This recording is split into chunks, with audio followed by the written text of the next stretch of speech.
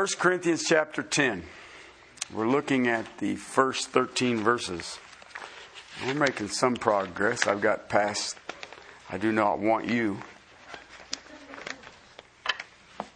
That's not Freudian. All right? Let's read this and ask the Lord to teach us. For I do not want you to be unaware, brethren, that our fathers were all under the cloud, and all passed through the sea. And all were baptized into Moses in the cloud and in the sea. And all ate the same spiritual food. All drank the same spiritual drink. For they were drinking from a spiritual rock which followed them. And the rock was Christ. Nevertheless, with most of them God was not well pleased. For they were laid low in the wilderness.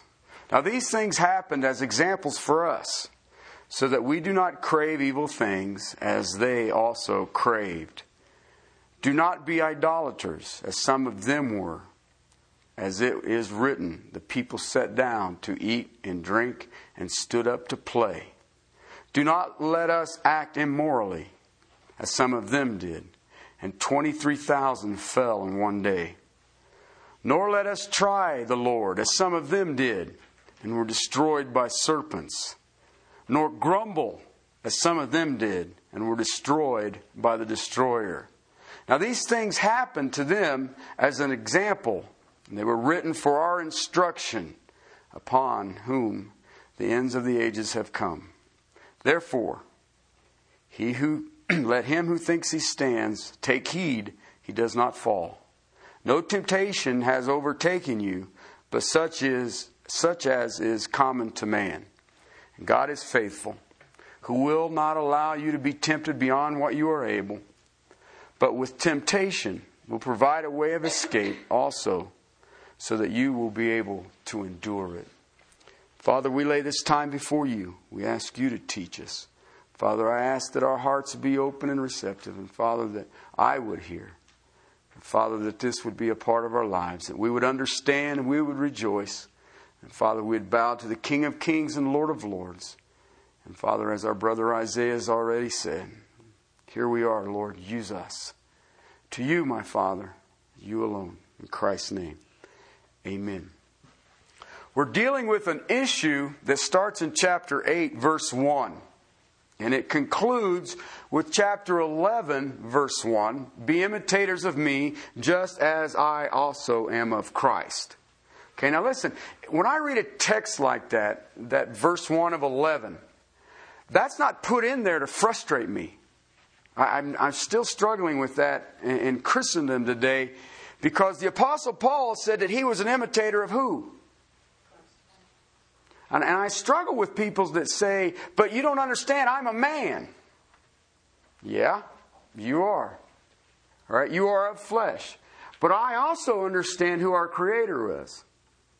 And He does not put this stuff in there because He believes that your flesh has the ability to overthrow His power.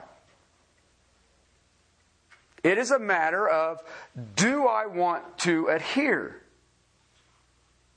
Okay? Am I willing to set my mind on the things above, or do I prefer to set my mind on the things that are around me, the things below? Right? It's a decision. And it's a moment-by-moment decision. And the Christian, infused with the person of the Holy Spirit, has the ability to overcome which sin? No, wait a minute. You didn't sound that positive about that. It's, the great big mean, all of them ones. Okay? You've got to ask yourself. See, I watch Christians get mad at lost people because they act sinful. How else would you expect them to act? I get mad when I see Christians acting sinful. Why? They have the ability to overcome. They have the ability to obey. Again, it comes back, and there's a lot that deals with it. But what happens to a Christian once you learn that you have the power source that only spoke existence into being? He indwells you. He is in the process of molding you, conforming you into the image of Jesus Christ. You have nothing to bring to it. You're an earthen vessel. Then it is simple to die to self It is no longer I who live, but it is only Christ who lives in me. Why? Because then all that happens is God just blesses your proverbial socks off. You have been blessed with every spiritual blessing in the heavenlies. What's lacking? Nothing. When you step into that understanding, this great, huge light comes on. And you start grasping, I am free in Christ. I have a freedom that the world pursues at every avenue they can, that they only become in bondage to that freedom. Yet me as a child of God, we as children of God, are free from this world. Did you ever think about this? We've got some people in our body who have health problems. Bing Solomon is terminal with cancer, and there's some other things that are happening in this body of people. But do you ever think about this? Because you are a child of the Lord Jesus Christ, you're only immortal. Did you know that? Do you know, last March I had the privilege of going to Israel, and people were asking me, well, is that smart? And my response was, I'm immortal. I can't leave this earthen vessel until God says, come home. It's impossible. It's absolutely impossible. Yet think about today, how many people you will see that will deal with, how can I keep myself healthy? You know, I'm having this problem, this health problem. I'm dealing with this health problem. I'm dealing with this health problem. You ever thought about that? Did he vanquish death? Only my wife agrees with that one. Hallelujah. All right? The rest is, I'm not sure. All right? But do we understand that? If I have a freedom that I never have to worry about death, what is the rest of lost humanity worried about? Okay? But in our freedoms, there are responsibilities. The responsibilities. When we've looked at it in chapter 8, we looked at it. There are priorities for Christian freedom. There are limits to Christian freedoms. We've seen some illustrations of Christian freedom. But then he steps into chapter 10 and he says, I need to warn you about your Christian freedom. Why? He says, because Israel received their freedom. And how did they respond? We've had a chance some of us in this body have had a chance to minister in some of the jails and to some prisoners. And my response to prisoners is always the same. It's a piece of cake to walk with Jesus Christ in jail or prison. It's the easiest thing you'll ever do. The key happens when freedom arrives. What happened to Israel when freedom arose? Okay? You got to understand, we're coming out of the context of verse 27. I discipline my body and make it my slave. Ask yourself a question this day. Who serves whom? Okay? When you think about the day-to-day grind, okay? I'm not talking about the mundane. I'm talking about the stuff that's just over and over and over. 8 to 5, Monday through Friday, rush hour, I do this, I do that. Who serves whom? Are you a slave to your body? Or do you buffet your body, box it, bruise it, beat the stew out of it so that your body serves you? Why? I do this so that after I have preached to others, I am not disqualified. Okay? That's what we're dealing with.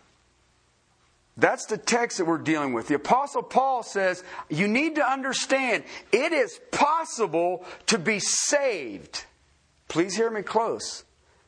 And yet, be absolutely useless to God, to disqualify.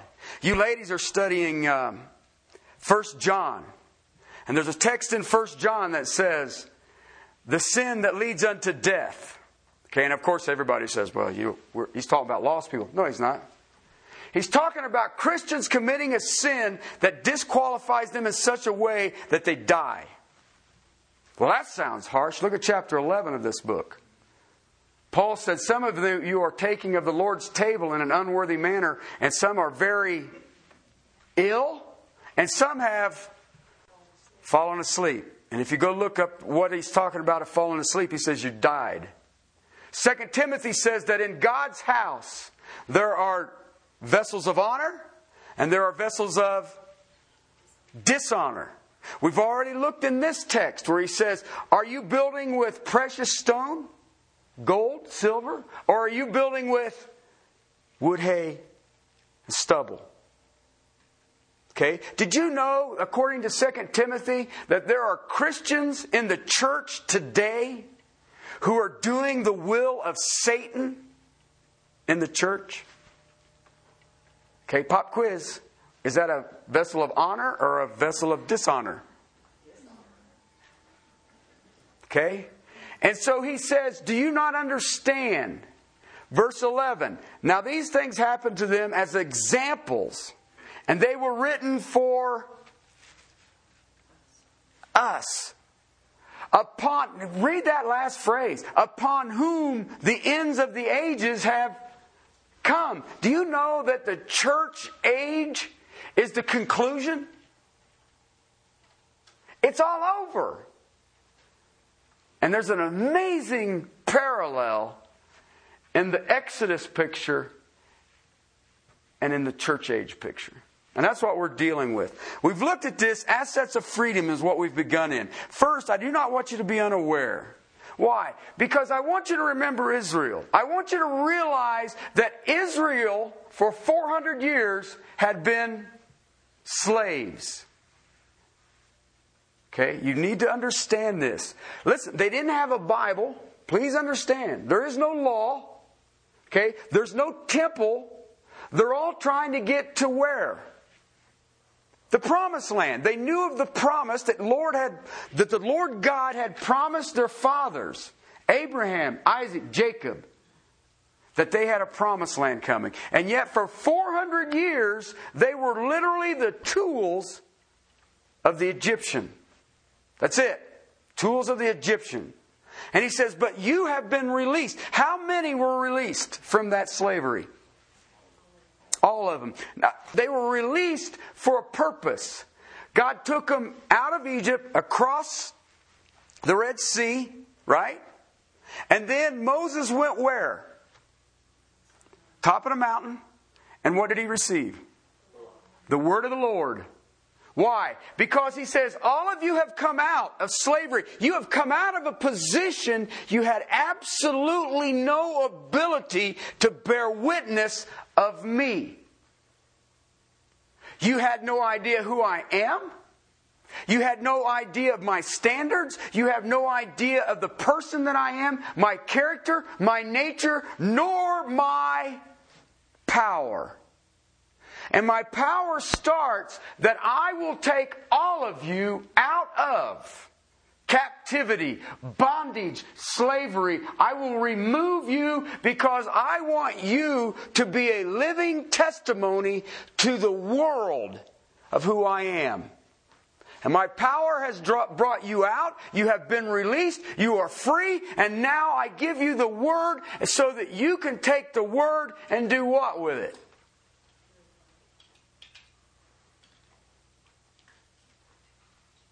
Yeah, there it is. Why? I literally can live a life that bears testimony of the existence, the power, the majesty, and the exaltation that is due the Creator of the universe. That's what he said to Israel. Why? It's an example to who? To those whom the end of the age has come. Who would that be? Us Gentiles. Paul's point in this text is that God has called the church to be a witnessing community. You have been taken out of bondage. You this day who are saved have been set free. You've been set free in a world to be a community that communicates, that shares the truth. And yet you are to be a unified witness. You are literally a nation stuck right in the middle of the wilderness. Okay? If you read your text and you in 1 John, you ladies are studying that, you say, do not love the world or the things of the world. Why? Because if I love the world and the things of the world, what does the world see in me? Themselves. Themselves. There is a danger that what happened to Israel can happen to some of us. Okay, now listen. I want you to be aware of this. It doesn't mean you lose your salvation. That's not what I'm saying. That's not what this text says. Okay? This nation, this called out group of people became useless to God. And you know what God did? Got some others. He just got some others. These were witnesses of God. They received the things of God. They were to persevere in the power of God. They were to pass on the Word of God. And do you know what their purpose was? Now, grab this because there's a parallel here that just freaks me out. Okay? Now, understand, up until Moses goes on the mountaintop, there is no Bible. Okay? And they were given the Bible. They were given the Word of the Lord. Weren't they? And I mean, God says, I'm going to make it easy. I'm only going to give you 10. Okay? But if you'll look, you'll see just before entering Canaan, they received what is called the second law. Do you know what the second law is? Deuteronomy. Why? Because as you take possession of this land that I give you, this is how you are to act. Why? Because I want all of the world to see my people. I want all the world to know my people. I want all of the world to see my manifestation among humans. Exodus, what happened in the Exodus was God preparing the way for Messiah. What's the church doing? Grab that. Why are you here? Did you ever think of it from that perspective? You have the Word of God. You've been witnesses of God. You've seen the power of God. You've tasted of the Holy Spirit. You've been partakers of the Holy Spirit. You have seen the body of Christ. You've seen it work. You've seen it manifested before your very eyes. You've seen changed lives. And you know why? Because you're preparing the way for Messiah. That's cool. I mean, that just freaks me out. I am walking in a pattern, in a path, in a purpose that says, by the way, Messiah is coming. Each Israelite, in addition to his own personal faith, had a marvelous privilege of being a part of a nation that was God's witness. They literally manifested the Lord. Remember when they were getting ready to go into the promised land, there was the harlot in Jericho? And she hid 2 Jewish spies, Israelite spies. Why did she hide them? She knew of their God and the wonders that their God had done in the lands that the Jews had walked in. Has God changed? You know what's tragic about God not changing? Neither is man. Neither is man. If man had changed, then this warning wouldn't even be in Scripture. But there is a warning here. When they all left, they weren't all believers. Were they? No. Okay? There's another warning in Romans chapter 9 verse 6. Not all Israel is really Israel. Jesus himself said that the kingdom, that the body of Christ, this mystery that I am getting ready to open before your eyes, will have wheat and tare. They will be sheep and goats. There will be many call me Lord, Lord. Not only will there be many call him Lord, Lord, there will be many who will be doing works for him. And he will say, I never knew you. Their leaving Egypt is not synonymous with salvation. Please understand that. Okay? Because if that's synonymous, then you have a bunch of people losing their salvation in the desert. And that don't happen.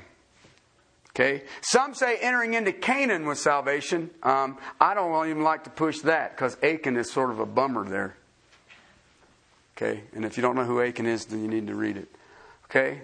Listen, when you take the community that came out of Egypt, some believed, some didn't. Okay? Yet that all that you see 5 times in the first 4 verses is all that left. Okay? In the wilderness, all but 2 became disqualified for service. Okay? Conservative numbers puts it at 1.5 million. A generation was lost. Because whether they were saved or not, they were unfaithful. Okay? Now, I want you to think about something here, because as I was looking at this, they refused to serve the Lord, and one of the outcomes was they fell into sin. Okay? If you see John's text, 1 John's text where it says, do not love the things of the world or the ways of the world. Why? Because many, Antichrists have already left us. You know what that says? If I'm doing it my way, then I am doing it opposite of somebody else's. Whose would that be? Christ. And what happens to a person who decides they're going to do it their way? They walk away from the body dynamic. They walk away from the church. Why? I want to do it my way. They now begin building feverishly with wood, hay, and stubble. Wood, hay, and stubble. Now watch what it says here. A strange statement. I want to show you this, all right? They were all under the cloud. They were all passed through the sea. Then in verse 2, and all were baptized into Moses. Listen, we're in a Baptist church. When you read that, what do you think about? They were all baptized into Moses. What do you think about? They just got dunked in the old jacuzzi, right? Or sprinkled or something. Okay, listen, you can't get stuck on the symbol here. Please don't. All right. Some say this would refer to a physical baptism. They went through the sea. Okay. Some say that the cloud, know that the cloud would have rained on them. So I look at that. When I read those kind of commentaries or hear that kind of teaching, I think, well, what we've got are Baptist Israelites and Presbyterian Israelites. Some were immersed and some were sprinkled. Right? Here's the problem. If you were a Baptist Israelite, ask yourself this question. How wet did they get? No, they were on dry land, brothers and sisters. They did not get baptized. Okay? And I know for a fact that they didn't get sprinkled. That cloud was not full of rain. That cloud was full of God. All right, at night that cloud turned into a pillar of fire. Not a lot of water there. All right? So when you start taking that mindset, you start going, wow, man, what the heck was going on? Paul would have had in mind the understanding of the Corinthians. What would they have understood? Baptism this very day is the same thing as it was in the Corinthian church. It is an identification. In the Christian mindset, real baptism is the single most important thing in life.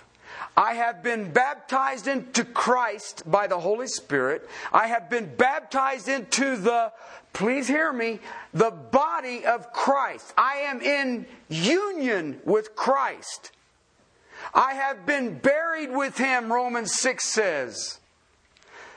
But I have been raised to walk in the what? Newness of life. If you're not walking in the newness of life, ask yourself a question. Have I been buried with Him? Because God doesn't give a qualifier. He doesn't say, I will bury you, and I hope, cross my fingers, that you will walk in a new life. He says, if you have been buried with Him in death, then you have been raised to walk in a new life. It ain't a game.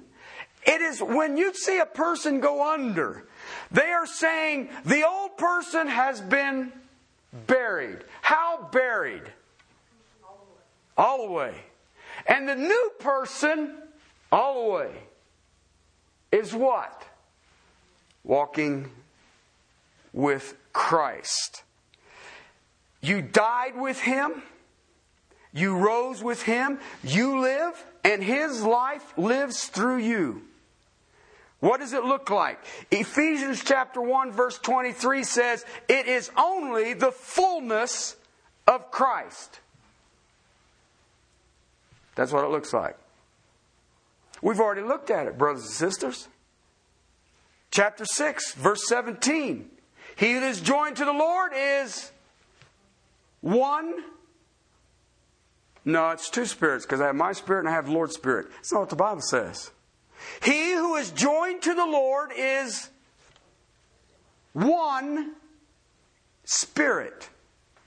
When you were saved, you were identified with Christ. Water baptism is a public demonstration that says, I identify my life as in union with Jesus Christ. The life you see in me is but Jesus Christ. Now think about that for a second. How many people do you know claim the name Jesus Christ and you've never seen Christ in them? He says, many will call me Lord, Lord. Listen, when you see a Christian, you see one person. It's the Lord Jesus Christ. The symbols of this union, baptism, the symbol of this union, the baptizing is a symbol that I identify with Christ. I am immersed in Christ. Why? What I am clothed in is Christ. What I am united in is Christ. When people see me, they see Christ. And you know what's amazing about that? This is so cool. How many Christians did that happen to? Every one of them. Right? So if that's happened to you, then you know what that makes you and me? One. Uno. Didn't know I was bilingual, did you? Isn't that a card game? Uno.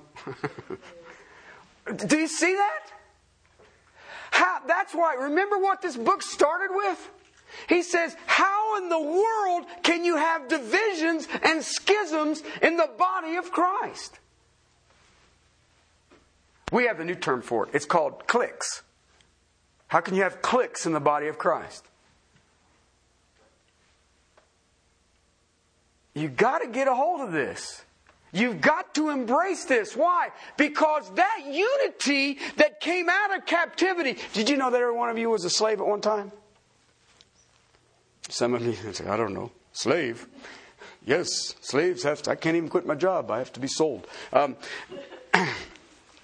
When you came out of that bondage of your flesh, of the principalities and powers of this world, when you came out of that, you immediately unified with the body of believers that is called the church. That's not optional. I struggle with Christians who say, I'm not interested. I really struggle with that. All right? That defies Bible.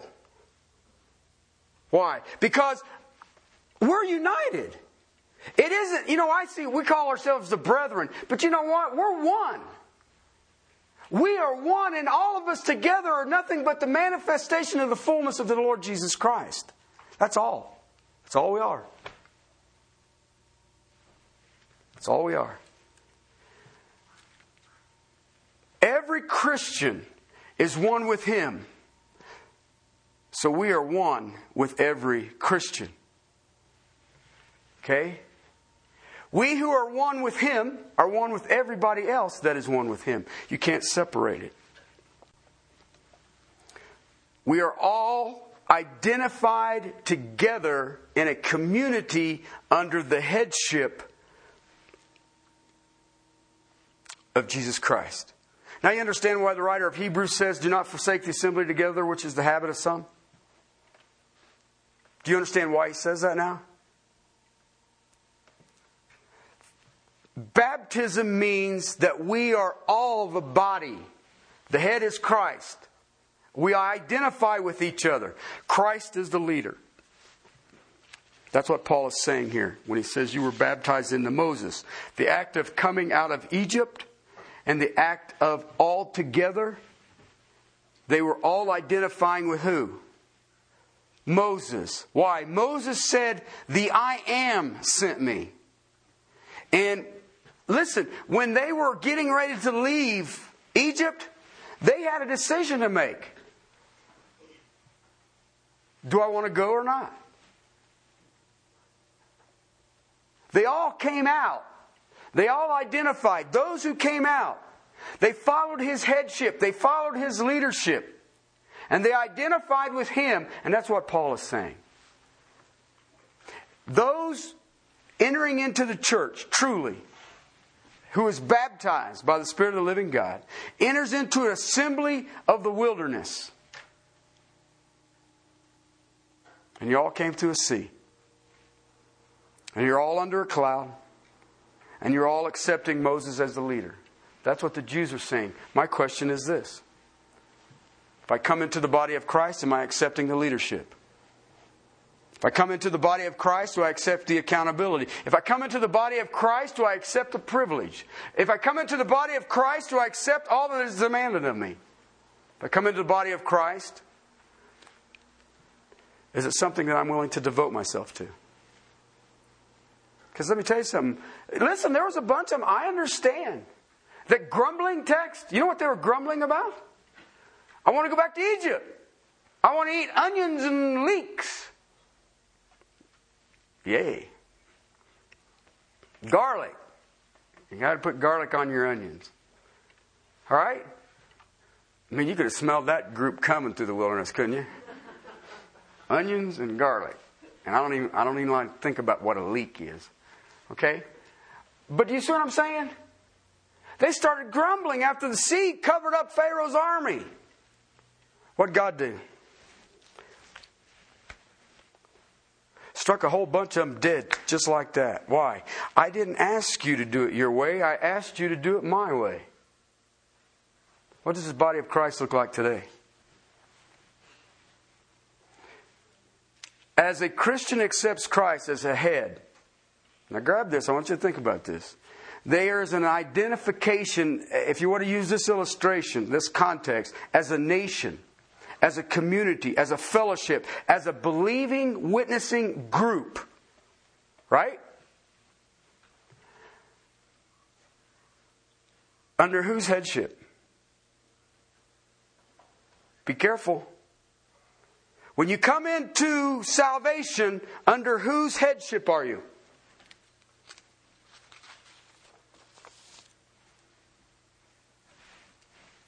Let me ask you this. What part of that headship do you want? I'll be frank. I see many today who only want God as Savior. But let me explain something to you.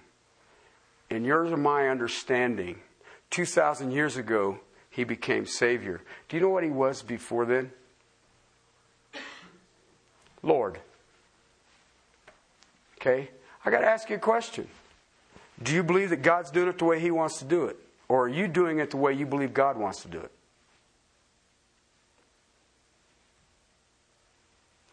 Let me tell you something. Being in the church, in the body of the Lord Jesus Christ, is the single most difficult thing you'll ever do in your life.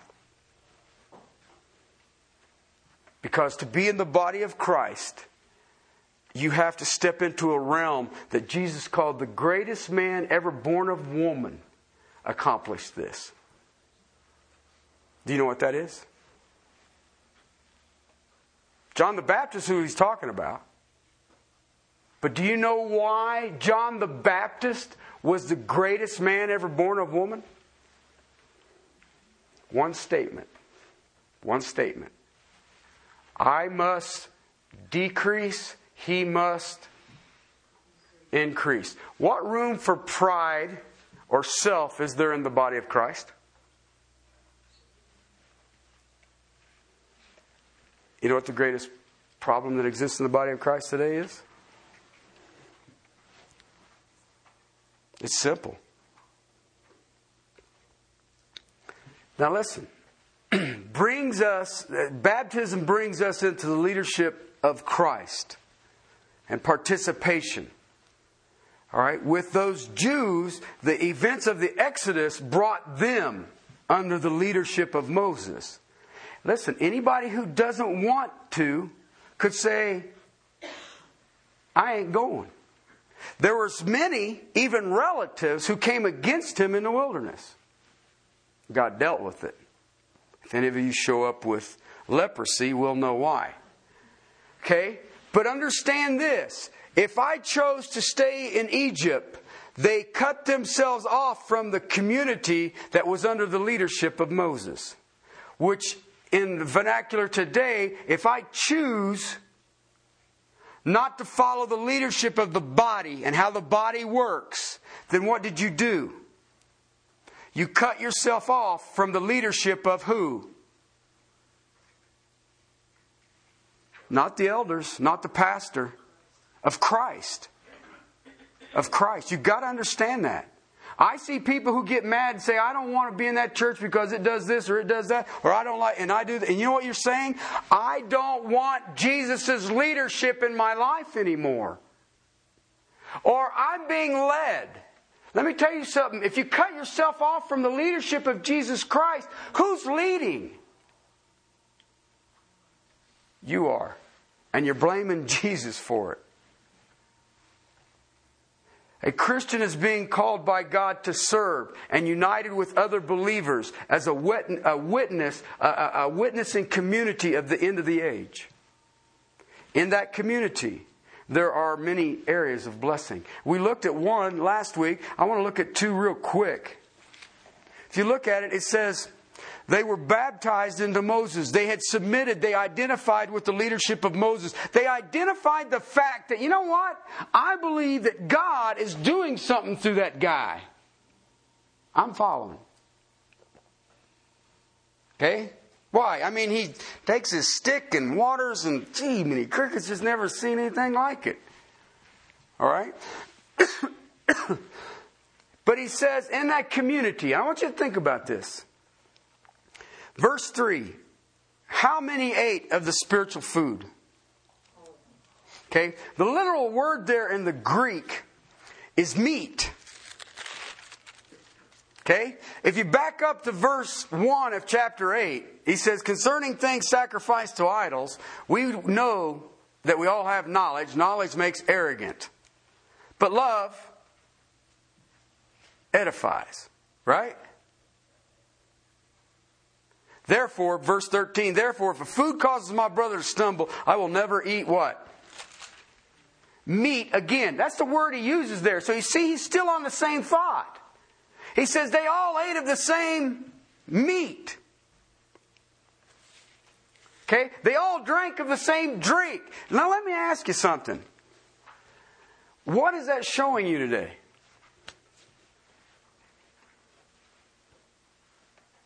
Who sustained the Jews? Who sustains the church? Why would you want to be separated from that? Just a question. There are many of you this day who would prefer to be separated from that. I am tired of this. This takes too long. He talks too much. It takes too much time. It cuts into what I'm doing. Really? How many of you are spiritually anorexic? Oh, I know. Yeah, but Terry, you feed us so well on Sunday morning. I don't have to eat again until next Sunday. Right. Okay? I can go about 45 minutes without thinking about the Word, and I'm in trouble. Okay? I'm just a little pig when it comes to spiritual food. They all ate of the same spiritual meat. They all drank the same spiritual drink. Holy Spirit water is sort of the way I look at that one. You know what? Sometimes it was out of a rock. Sometimes it was out of a stream. Sometimes it was out of a well. In many ways. And yet they were all provided by what? By God. You know what's amazing about these verbs in this? They're all imperfect. Okay? It doesn't mean that they are less than perfect. Okay? Imperfect means that they had no completion. They were without finish, without completion. They were continually being fed. They were continually drinking to no end. You know what's cool about that? God never stopped supplying. Their literal lives were sustained by God. They were continually given water by the Spirit, and they were continually given meat. Okay? Okay, now grab that for a second. I want you to think about that. This is an example to who? To us. To us. Now, I want you to think about it because, and I want to wrap it up with this, but you need to understand an instance about this. This is not the essence of meat. This is not the essence of water. Okay, yes, I understand they were given manna, and I understand that they smacked the rock and a wild thing comes out. I understand all of that. That isn't what He's given you here.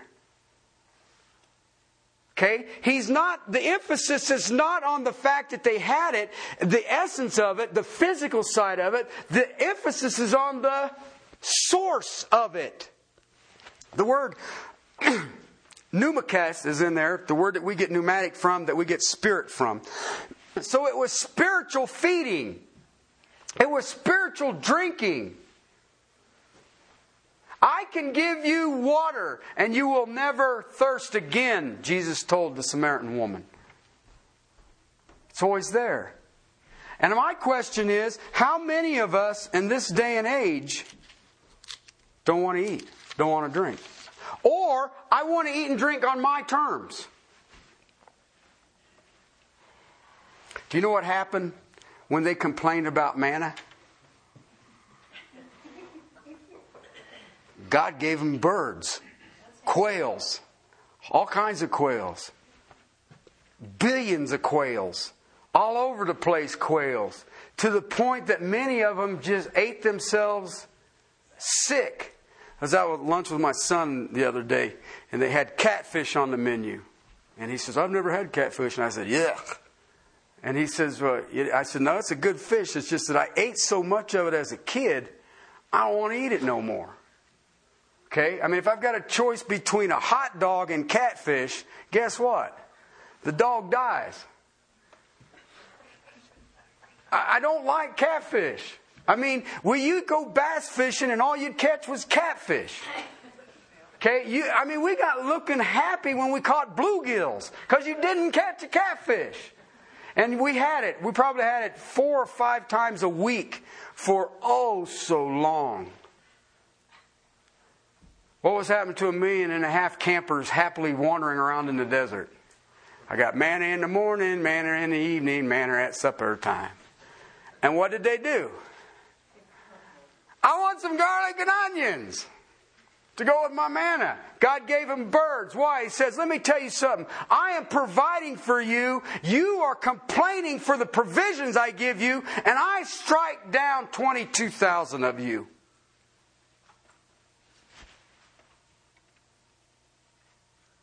Now, I share that because I want you to understand something. These things happen as examples for us. Verse 5 and verse 11. How many times do I hear people saying, well, I would like to see this happen in the church. I would like to see this go on. Can we do this in the church? And can we do this? And I want to see this and I want to see that. And I'm sitting there going, manna and quail. I don't say that to people because they'd say, gosh, he's all ticked off about something. But ask yourself this simple question. It's not the physical part of it. That's why Paul tells Timothy, he says, and whatever you receive to eat or drink, give thanks. Give thanks. Why? Who provided it? Well, but he didn't provide it. I worked my 40 hours. And who gave you the intelligence to have a job? Who gave you the job? Who gave you the paycheck? Who gave you the privilege of being in this country so you could work and sort of play it yourself? One of the things that's killing this country today is freedom. One of the things that's killing the church today is the freedom that the church has. Think about it, brothers and sisters. There are so many parallels in this thing. It drives me nuts. I could go on and on and on and on. Think about what we immerse ourselves in, thinking that we're doing something spiritual. How many people are busy about Jesus, and yet Jesus is like, I don't even want that done. I want somebody in the nursery, Jesus said. Well, Lord, I'm praying. No, Jesus already said it. Go do it. Well, I'll fast. That ain't happening. I don't understand that. I just don't get it. The Bible says, follow me. Is it that complicated? Okay. Where are you going? I'm going to take you places you don't want to go. Yep, I know. But I know that if I am with Him, what needs are met? All of them. There was a time, and I'll give you this illustration and we'll conclude this. There was a time a few years ago that I had another family living with me. Okay, they had put themselves in a very bad place, and God was literally ripping their hearts out and stomping on them. Hate to be so verbal, but that's exactly what was going on. They had no abilities, they had no jobs, and we were providing basically water, electricity, food, heat, and all the rest of it. And I was watching my grocery bill was running about $380 or $390 a week. And I remember sitting down and writing it all out on paper. I don't do the computer budget things, because they give you warnings and all kinds of stuff. And I don't like warnings. Okay? And when Microsoft is afraid, I'm not afraid. And I went down, I put it down on paper. I said, I don't have any idea how it worked. I have no idea whatsoever how it worked. I don't know how it worked. The money in and the money out weren't even close. And yet we didn't incur any debt. I don't know how it worked. And I think about it. I had a person one time give me a half of beef. But I'm sitting there going, these people were with me almost 2 years. That's a big cow. Okay? How did it happen? God says, I'll sustain it. All right? A person in this room has not seen God's providence sustain them through something. And yet, as soon as the world throws one little thing at you, what do? What's the difference between that and the Jews in the wilderness? It's no difference. And he says, this is an example. I want you to see this. You need to embrace this. Their lives were sustained by God. So let me ask you a question. You see a picture of a believer here? Did you understand that you who were saved this day are part of a witnessing community? That witnessing community only has its power when it's unified in the source of the whole. I got news for you. I don't have a ministry. Castle Rock Baptist Church has a ministry. That's it. And if you think that you can walk out and going to have your ministry and leave the church, but this is my ministry. My ministry ain't part of the church. What did you just say? I'm going to do it my way. John says that is only Antichrist. Okay? That sounds awful, doesn't it? But anti is against. And Christ. Okay? So anytime I say I'm going to do it my way, what you're saying is, I don't want to be identified with the headship of the Lord Jesus Christ. That is the danger that the Apostle Paul is giving you and I this day on the limits of your Christian freedom. He doesn't say, now that you're free, just go and do whatever you want. We've already looked at it. I've shared you. We've looked at it. How does it affect others? And now we're looking at how does it affect me? Okay? There's sustenance here. We are sustained by God. Do you understand that we have all the resources necessary in this group? That's a good position to be in. But you know what's cool about it? There's more next week. Father, I give you the praise for your word. And thank you for my brother Paul and his faithfulness to you. Father, the path that he set and knowing that he was an imitator. Father, let us be imitators. And Father, let us pursue with a zeal you and you alone. Father, you be our focus. You be our sustenance. You be our provision. Father, we give you the praise for this time, for the season. Father, we give you the praise for the amazing things you're doing. And Father, let us, in a time of affliction, in a time of testing, in a time of temptation, Father, let us draw upon our freedom that we have. We have been freed from the bondage of sin and flesh.